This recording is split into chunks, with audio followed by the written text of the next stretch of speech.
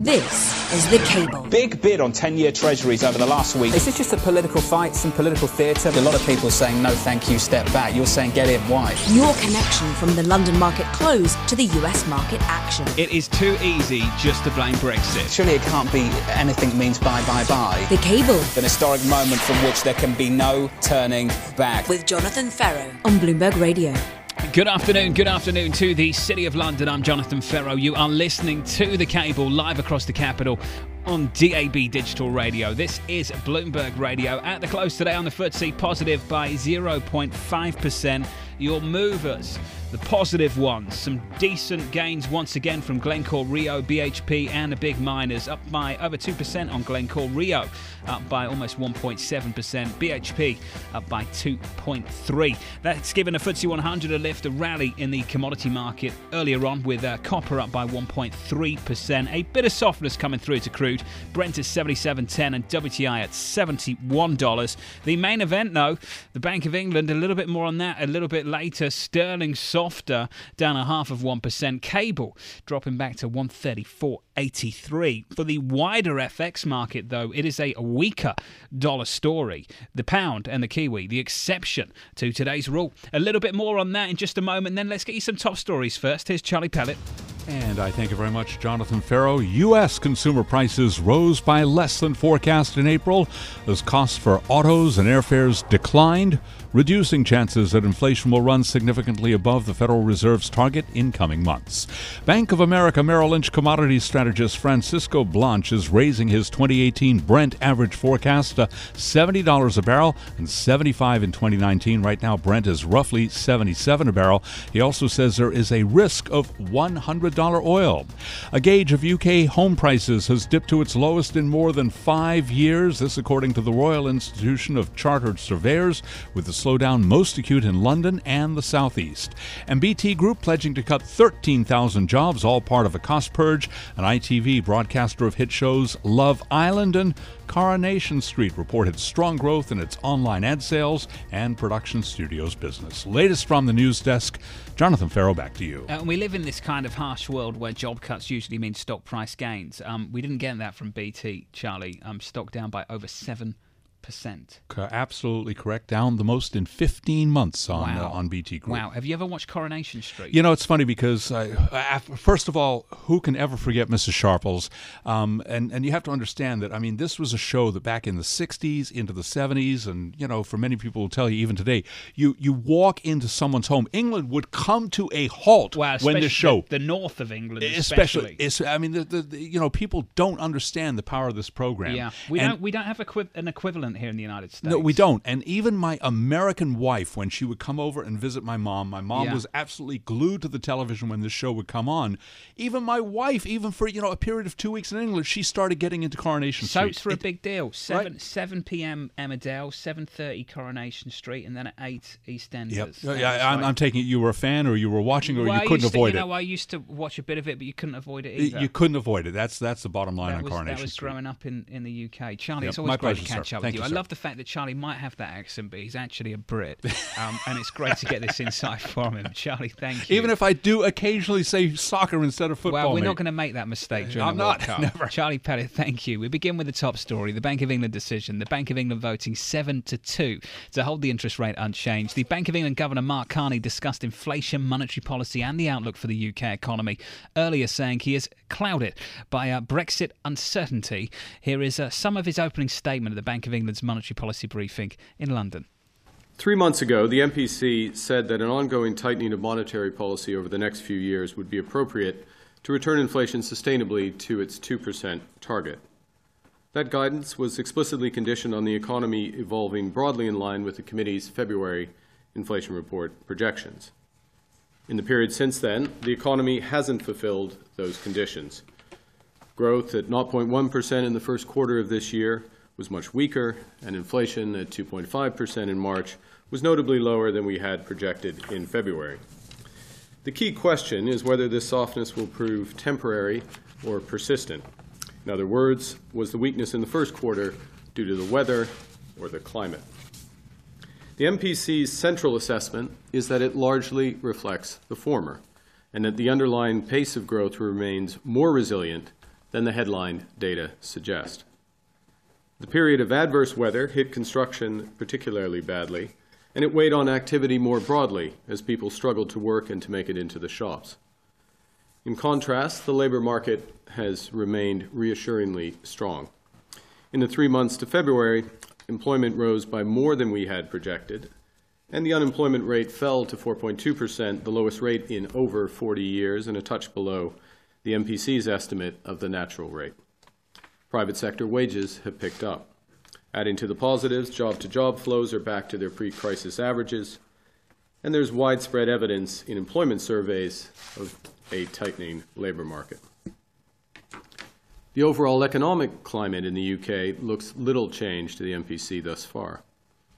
In particular, we have long forecast a rotation in demand towards net trade and business investment and away from household consumption. This is what has happened, and we expect it to continue. UK exporters remain in a sweet spot, with sterling down 15% in anticipation of a Brexit that has not yet happened, particularly with a new transition agreement that extends unfettered access to EU markets until the end of 2020. Although they've eased slightly, the European and global economies are growing faster than trend and are projected to remain robust over the forecast period. As a consequence, net trade is projected to continue supporting UK growth over the next few years.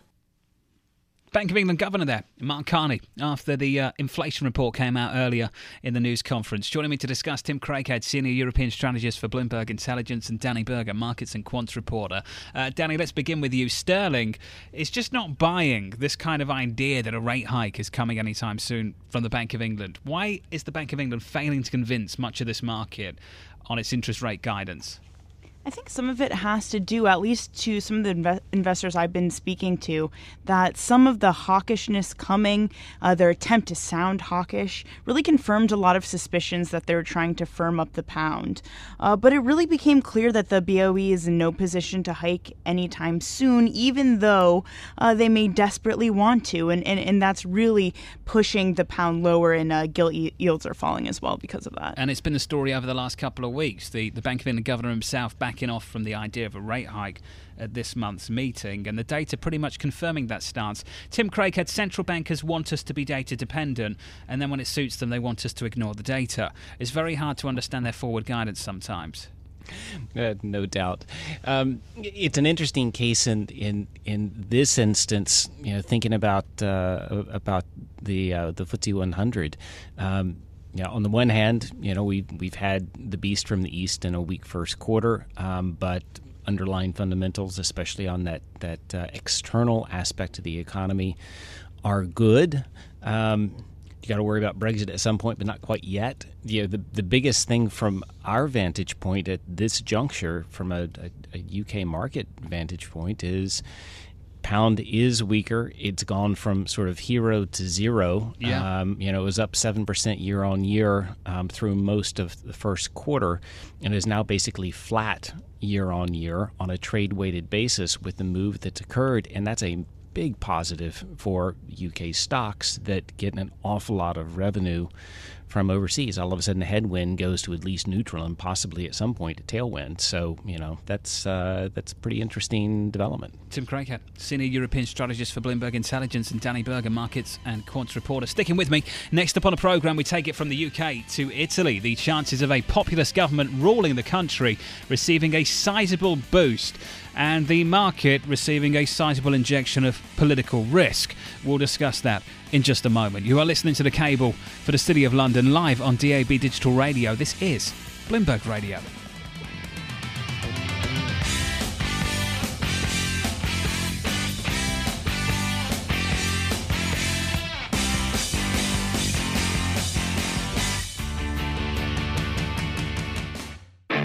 This is The Cable with Jonathan Ferro on Bloomberg Radio. This is The Cable, live across the capital on DAB Digital Radio. A decent close for the FTSE 100 today, helped out by the miners once again. Energy players kind of treading water.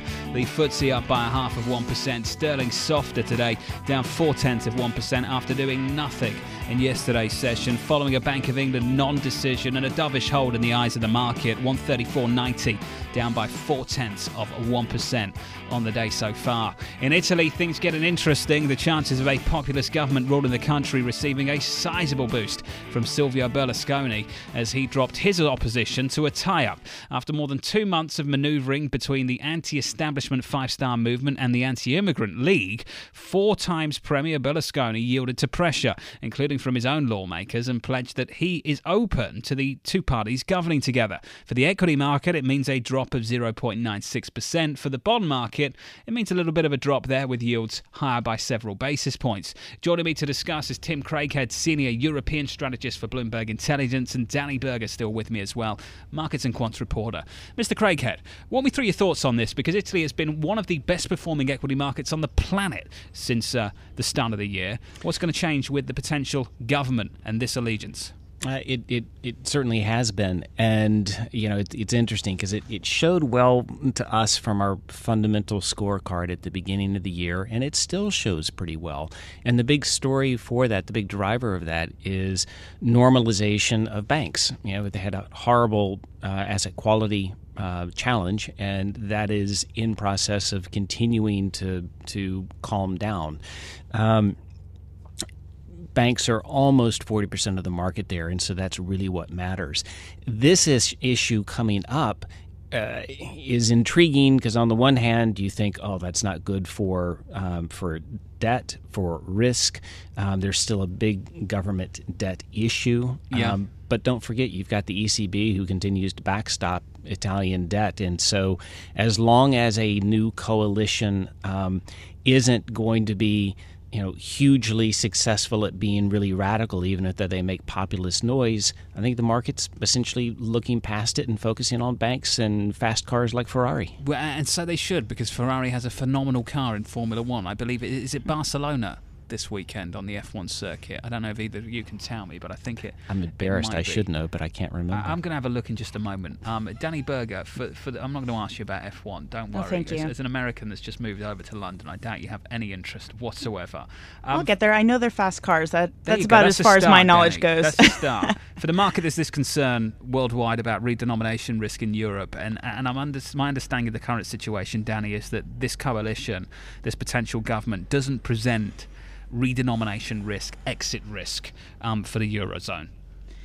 Yeah, and one of the things that you do have to look at, I mean, those market moves you cited in Italy aren't really remarkable.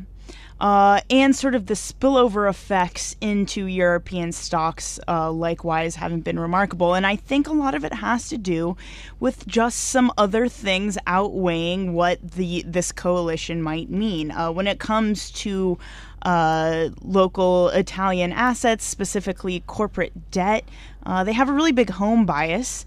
So it's unlikely that the government, even though it might not be market friendly, local investors, I mean, they're pretty battle tested when it comes to political risk. And then on the other hand, Italian stocks, cheap evaluations. I think that's one of the things that's enough to offset any of the overhang. And then in Europe as a whole, we are keeping an eye on economic data, whether we can have this continued synchronized global growth. And I think that becomes more important of a story here. Dani Burger, Markets and Quants Reporter, with Tim Craighead, Senior European Strategist for Bloomberg Intelligence. Sticking with me, the Formula One report will come up in just a moment. I'll bring you the latest race and where that circuit will be for the Formula One drivers at the weekend. Before we get there, next up on the programme, a rally in crude stalls, but is there risk ahead as Middle East tensions continue to flare?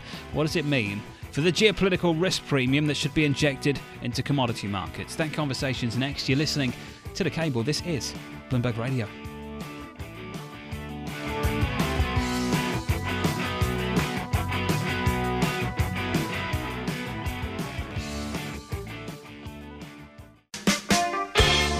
This is The Cable with Jonathan Ferro on Bloomberg Radio. This is The Cable, live across the capital on DAB Digital Radio. The move in crude shaping up as follows. Crude just a little bit softer today, down 0.2 on Brent to $77.06. Down 0.2 on WTI to just south of $71 at 70.99. Oil prices could rally to 100 by next year, a level not seen since 2014 as supply risks in Venezuela and Iran strain global markets. This according to Bank of America. Brent futures trading near 77 through much of today, set to reach 90 in the second quarter of 2019, according to the bank, as world inventory shrink. I spoke earlier with Chris Main of Citigroup. He's an oil market analyst on Bloomberg TV, and we began the conversation by asking him if current geopolitics puts a flaw into the current crude market, and to what extent. Yeah, I think it definitely puts a floor into the price, probably close to where we are now, maybe a few dollars lower, until some of the elements of the Iranian deal we have more certainty in, be it how tough is the U.S. going to be, what's going to be the response of the European, the Chinese, the Indians, and potentially how big a pushback is there going to be inside Iran, potentially towards their nuclear activities. Then I think it's a difficult market right here to necessarily go short. The amount of investor fast money shorts are very low right now, and you're not seeing anything in the very present moment to entice them in.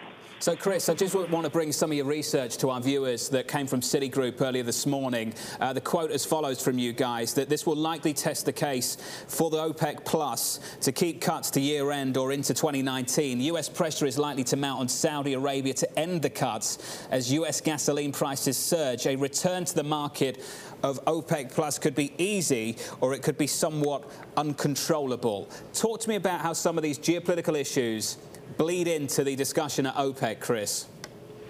Sure.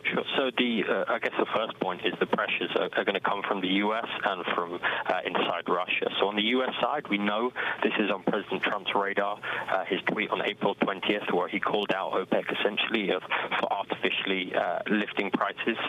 We had comments from Secretary Mnuchin yesterday saying that he didn't expect any major price hikes as a result of the Iran decision, which was a bit puzzling. And he followed that up by saying some countries would be willing to increase output, but he didn't define which. So there's likely to be increased pressure on the U.S. side of things, especially with gasoline retail prices at 4-year highs. And inside Russia as well, you have the E&Ps that don't really benefit from higher prices due to the tax structure. And you also have pressure from the central bank that has to essentially keep balancing the ruble as oil price goes, as the oil price climbs higher. So it's really going to be a test for Saudi Arabia and how willing they are to dig their heels in to maintain the current level of cuts. And both them and the Kuwaitis have come out and said that they'd be looking to mitigate any potential disruptions. So again, there's huge uncertainties around, and so it kind of lays into the first point of there's definitely risk premium in the price, but it kind of bears watching. You were listening to Chris Main of Citigroup, an oil market analyst, speaking to me a bit earlier. Tim Craighead still with me, senior European strategist for Bloomberg Intelligence, and Dani Burger, markets and Quants Reporter. Dani, what are we seeing in the oil market at the moment? Real debate I've had with several people over the last couple of days, whether this is just a short-term supply disruption phenomenon or whether there's something more sustainable on the demand side that's pushed us up over the last year.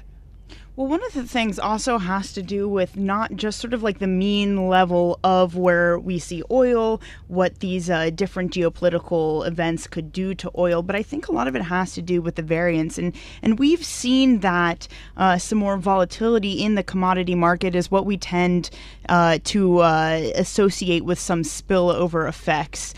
More so oil shocks than, perhaps a slow rising price. But at the same time, I mean, we do see oil long positions and CTFC data continue to build up. So, I mean, there's plenty of evidence out there that a lot of folks believe that oil is going to chart higher. I mean, this $100 call from Bank of America, that's kind of out there, but we have seen other analysts say, Aberdeen, for example, said $80 a barrel. I mean, so there is an idea out there that it will continue to press higher. That's not out of the realm of possibility for a lot of analysts. Tim Craighead?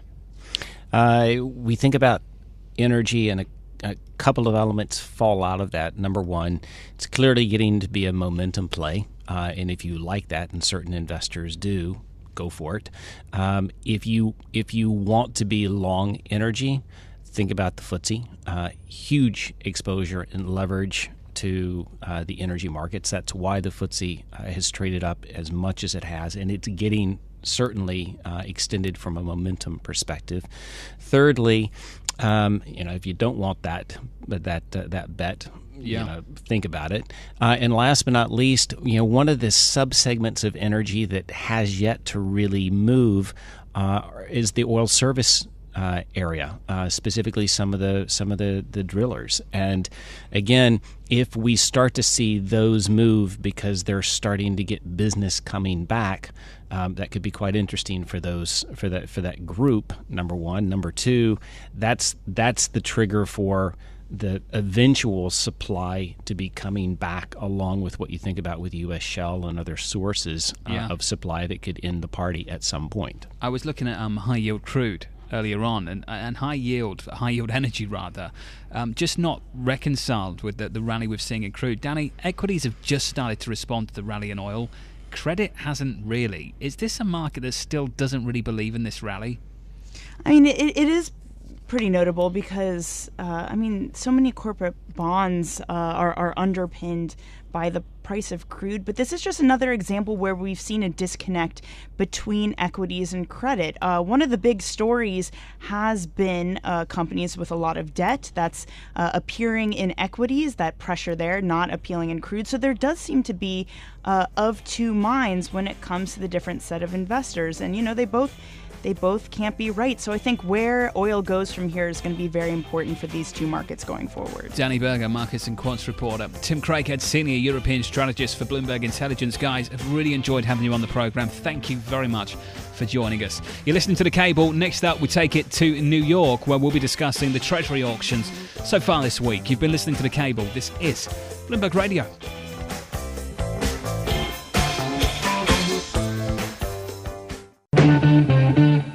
This is The Cable with Jonathan Ferro on Bloomberg Radio.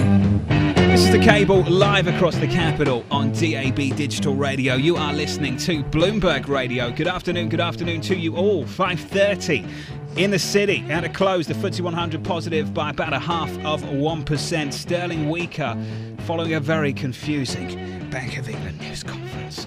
Sterling down to 135, off by 1/3%. Let's get you some top stories, shall we? It's Charlie Pellet. Hi, thank you very much. Jonathan Ferro. Let us begin in the United States, where consumer prices rose by less than forecast in April as costs for autos and airfares declined, reducing chances that inflation will run significantly above the Federal Reserve's target in coming months.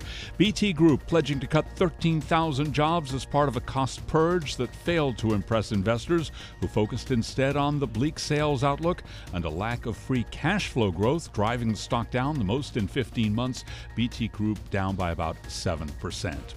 Next is surging after warm spring weather in Britain spurred shoppers to restock their wardrobes, a boost for UK retailers struggling with cost pressures and the rise of Amazon. Shares up roughly 6%. That's their highest in almost 2 years.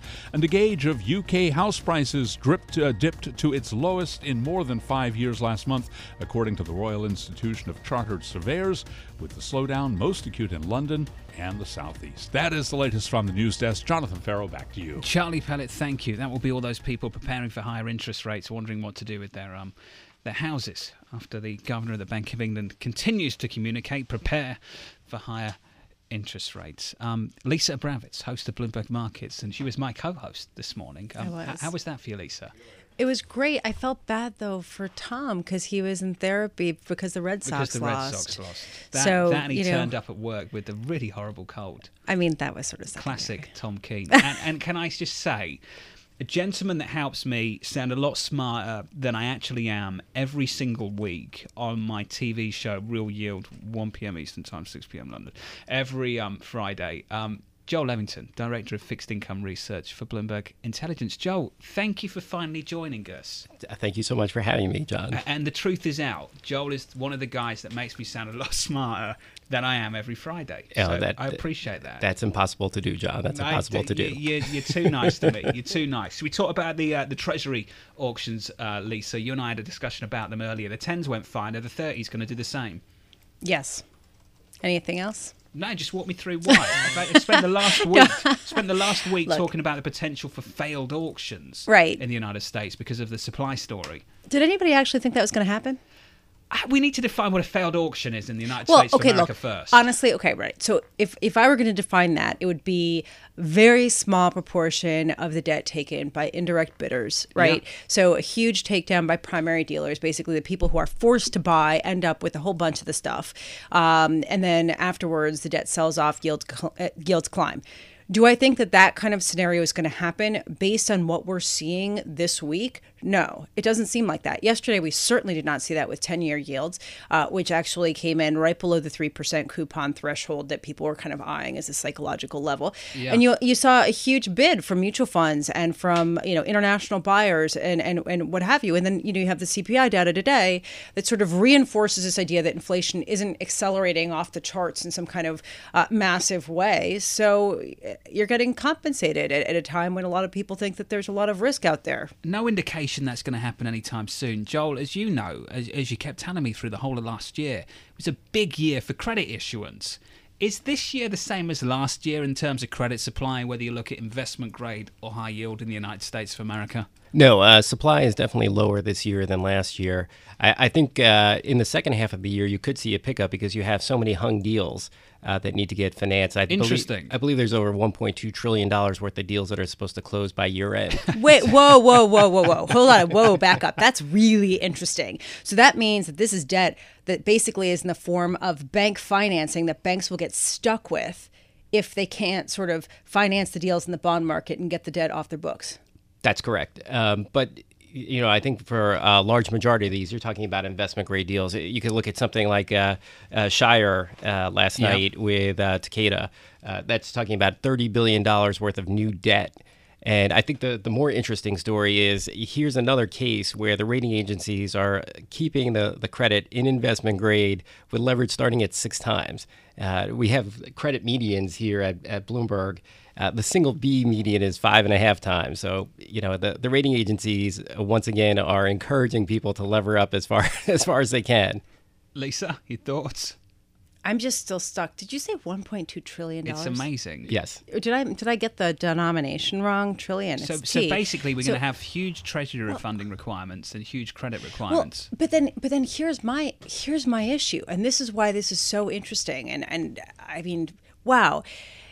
Okay, first of all, you have companies that are levering up, but you have bank risk that you haven't really seen, financial system risk that perhaps isn't adequately appreciated because that $1 trillion of debt is currently being extended in bank financing. It's on their books. They can get stuck with this debt. And even if it sells, okay, so let's say there's not really a risk that it's not going to sell. But then they have a significant risk of losses if it comes in at the wrong price, right? That's true. And I should take a step back. $1.2 trillion is the total amount outstanding. It's not that everything is going to be issued in debt, right? There are some deals that are debt in stock. Yeah. It's to say that there's a huge amount That's the total value of the deals. Right, exactly. So it's not going to be $1.2 trillion of debt that's coming out. Do you have a sense of how much of it is debt? Off the top of my head, Lisa, I don't. But even if we said it was 50%, let's just say to it's take a lot of number. money. It's a lot of money, It's a lot of money that is still out there.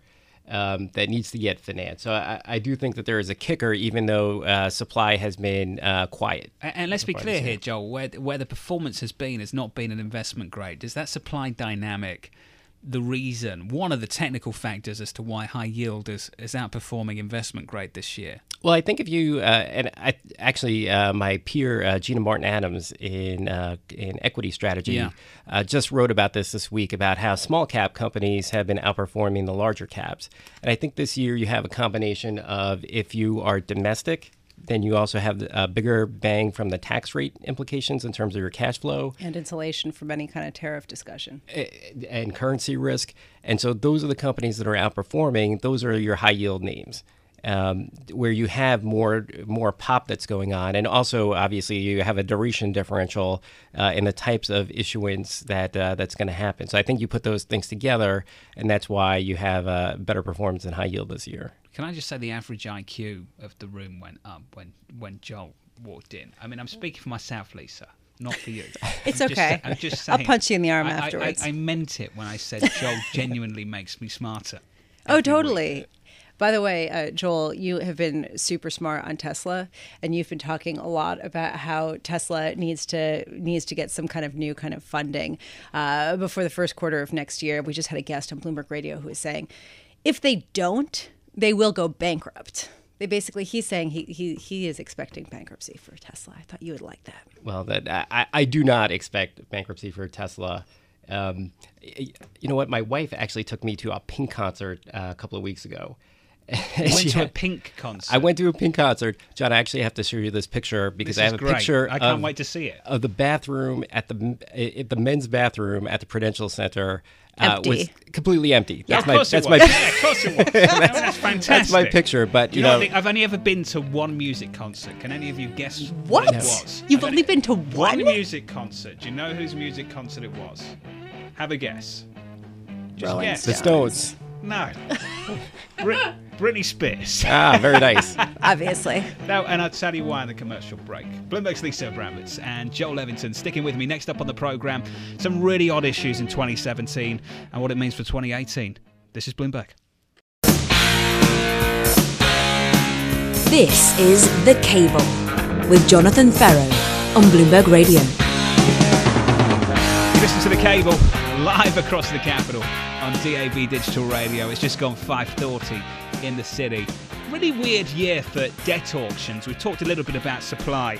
Last year, Tesla came to the market at the end of August. It was a record low yield for that maturity, that credit rating. It had a coupon of 5.3%. Argentina also came to market with a century bond, and we've seen that 11 months later, Argentina is looking for help from the IMF. As for that Tesla corporate bond, well, I can tell you where that's trading. Right here, right now. It trades with an 87 handle and an implied yield of 7.575% from that 5.3% coupon. So what has happened in the last year, and just how frothy were things in 2017? Joel, you and I had a little chat about this earlier yes. in my planning meeting. And I'm just wondering how much froth there still is in the debt market. I think there still is. If Tesla, and the reason, by the way, I was using the Pink conversation was because she has a song that says, when you have a flame, someone's going to get burned. And that's what you have here. You have a flame not only in a brilliant CEO. I could just picture you at the concert with your wife. Yes, I'm thinking of the bond market. Thinking of headlines for the research reports. the lovely and talented Rebecca is dancing around and enjoying herself. I'm taking notes on Tesla and how this song plays into the Tesla stuff and how I'm trying to get that bit up on the terminal. But the fact is what you have here is a company that is bleeding cash, much like WeWorks, that issued and also has gotten crushed since being issued, and that needs more and more liquidity and a management that is quite stubborn to just get ahead of themselves and do the right thing for all stakeholders, because that conversation, even for equity folks, has become liability management and not all the growth opportunities that they have. So really, it's a balance sheet that needs to get repaired and will stay a story until they, fix it. Lisa, your thoughts?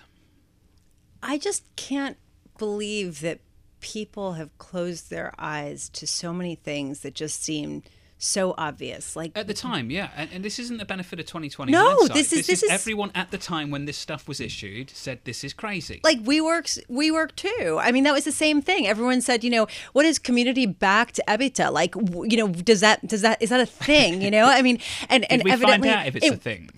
Based on the bond price, it's not a thing. And if you look at, Argentina's bonds, yeah, this still is a company that's defaulted 4 times in a century on their debt. As to how much froth there is out there, the big question is, where is it? Because if it's in sort of the high yield bond sector, you're not seeing it quite as much. Even with the collapse in CCC yields that you've seen, a lot of that stemmed from the energy sector, and energy prices have gone up substantially. And so, if they stay at this level, they're probably in pretty good shape, right?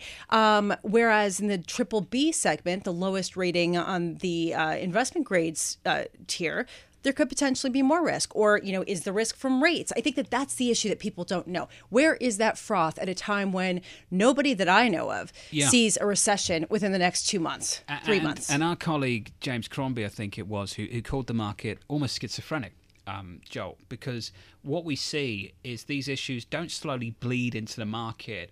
It's like bang, all of a sudden there's a problem. And we saw it with Toys R Us, which 1 minute is trading close to par, then the next minute it's down and down hard. And Joel, you mentioned a tire company. Yep. Out of nowhere. American Tire Distribution, which had a bond, the 2022 was at par or a little over par. Goodyear announces that they're getting into the business that they're in, distributing tires, and the bond got cut in half. That was overnight. Amazing. Basically, they sell tires, and the main tire producer was like, you can't sell our tires. And boom, the company disappears. And people aren't seeing these issues come up on the horizon. Now, maybe that's some kind of black swan event for that company that you couldn't foresee. But I think it's really interesting that we're not pricing anything for potential risk. We're either pricing it for perfection, and then all of a sudden we need to price it for what's right in front of us, which is the potential for a real problem. Joel Levington sticking with me alongside Lisa Abramowicz. Next up on the programme, we'll run you through what you need to look out for in the day ahead. And not a whole lot. It's a quiet end to the week. So we'll wrap up some of what we've seen so far this week as well. You're listening to The Cable. This is Bloomberg Radio.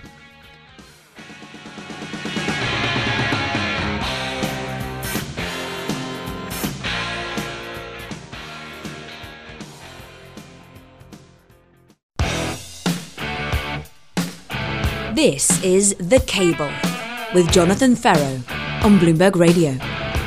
This is The Cable, live across the capital on DAB Digital Radio. You are listening to Bloomberg Radio. 5:48 in the city. At a close today, the FTSE 100 up by 0.5%, helped out by some of the miners out there. They're the big movers on the FTSE 100, also helped out by a weaker pound. Post-Carney, post-Bank of England, post-keep rates on hold and pretend they're going to go higher and no one believes you. Sterling lower to 134.99, down by a third of 1%. Am I saying too much here, Lisa? Am I telling people what I really think too much about the Bank of England? Not enough. And its shoddy go, guidance? you go. I just think the guidance has been abysmal for 4 years. So are you pro or con? I'm kidding. I'm not getting your true feelings here, John. No, I just think it has. And I think that's the argument out there at the moment. A lot of people are confused. And the news conference that was on earlier, many really, really good journalists. And can I just say, the press pack at the Bank of England are one of the best press packs I've ever been a part of. The questions are pointed. People always follow up really well. And everyone acts as almost sort of a team, a choreographed team to get the best out of the news conference.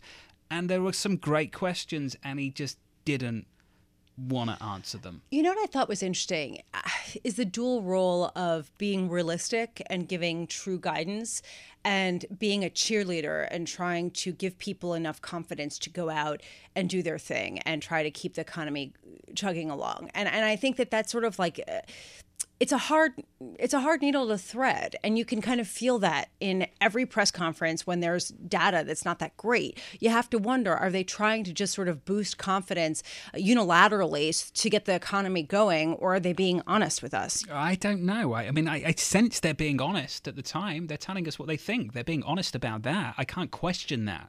I'm just saying that their honesty has misled a lot of people. Yeah, but, but the Fed's gotten it wrong too. They say they're data dependent, and then they tell you not to worry about Q1 and ignore the data. Essentially, that's the message that comes from the Bank of England. Ignore the Q1 data, but by the way, we're data dependent. What they're asking us to do is to trust their interpretation of the data at any given time. That's not guidance. That's not any kind of guidance. They're also asking us to prepare for higher interest rates. They've been telling us to do that for 4 years. So do you think that they're worse than the Fed with that? Well, rates are now where they were 4 years ago. We can't say the same about the Fed. Fair. The Fed have actually hiked interest rates. Now, there is one thing that shines bright, of course. It is Brexit. But ultimately, there was still this massive fat window to get moving before Brexit. And they didn't take it. And it's not clear why they didn't take it. And here we are now talking about the next rate hike, and the Bank of England backing off after a soft first quarter that they all think we should ignore, but clearly they aren't ignoring themselves. Think about that for a moment. They're telling us they were going to raise interest rates. Then Governor Carney backs off from raising interest rates, and the data actually backs up that stance, but he says, Q1, you shouldn't probably pay much attention to. That makes no sense. Either Q1 matters or it doesn't. And if it doesn't matter, then you probably should have hiked today, shouldn't you? What are you waiting for? You know, I mean, that would be what I would be asking in the news conference. If it doesn't matter, why are you on hold today? And if you're on hold today, how do you know we should get ready? Why is the bias for higher rate hikes in the future when the economy's moving the other way? How can you say that the probability is that we're probably going to see the next move's a rate hike, not a rate cut, when the data's moving against you? Joel, what's your passionate take on the Bank of England? Well, it's not as strong as John's, but I do believe that John makes a great point of transparency and clarity is what gives you credibility. And here's a case where you don't have that, right? No. So I totally understand John's frustration with that. And his whole argument today, was this isn't for the city. We've got our other audiences, and households and people understand us. They need to get ready for higher rates. Yeah, they do. And I just wonder how many people have taken out a higher rate, fixed rate mortgage over the last 4 years because the Bank of England has told you to get ready for higher rates that never came. I think that that's a really compelling argument. I also think, interesting to note, earlier this week, there was data that came out showing that British home prices posted their biggest monthly drop in almost 8 years. And I wonder how much that type of data is also filtering in because, you know, they don't know what's going to happen with the financial sector. You are getting, companies moving jobs out of the city. I just wonder how much they're looking at that and thinking, well, we don't want to just accelerate that by hiking too soon. This housing market looked frothy as soon as Governor Carney took over, 2013, 2014, 2015. And the Bank of England, instead of raising interest rates, opted to introduce macroprudential policy and started to try and temper mortgage supply. They went after supply instead of going after price. And house prices continue to go up. After Brexit, I think full credit due to the governor of the Bank of England. He came out, he was the only man standing. The Chancellor disappeared, the Prime Minister quit, and he stood in front of everyone and said, we've got this. And for many people, that was the right thing. But what they did was just juice credit. If you watch what happened after Brexit, credit growth in the United Kingdom just exploded. Savings went down. Things did not look pretty. If the economy held up, it's because credit growth exploded. And now, what are we doing? We're sitting here talking about the housing market going down. They should have done something about this when London house prices were going up 20% a year in some places back in 2013. That's when they should have acted. That's when things were getting frothy. And they didn't do anything. Governor Carney ultimately has talked a lot, but done very little. And that's not an opinion, that's just a fact. He's talked about raising interest rates since 2014. He cut them before he raised them, and we're back to square one again. And he's still talking about the same story. More rate hikes are coming. Get ready for more rate hikes. Well, we're waiting. And we're waiting. And nothing's happening, Lisa. So if you're in the market right now and you're trading sterling, I know he's not talking to you apparently today. He's talking to households and people in the United Kingdom. But if you're in the market, do you believe him? If you believed him, cable wouldn't be down south of 135. So I think it's another fact today. He's talked a lot, he hasn't delivered, and no one believes him right now in the FX market because sterling's weaker, it ain't stronger. Isn't that the bottom line? Yeah, of course, that's what I was going to say. All right, so I'll just do this myself next time. Bloomberg's Lisa Abramowicz. Get me into trouble. Joel Levington, will you come back? Will you please come back? Anytime, John. Thank it's you. Always my pleasure. I hope we can get you back on a weekly basis, and we'll get Lisa to say something next time. Oh, come on. Come on. Yeah, what was I going to say? Come on. The City of London. This is The Cable. This is Bloomberg Radio.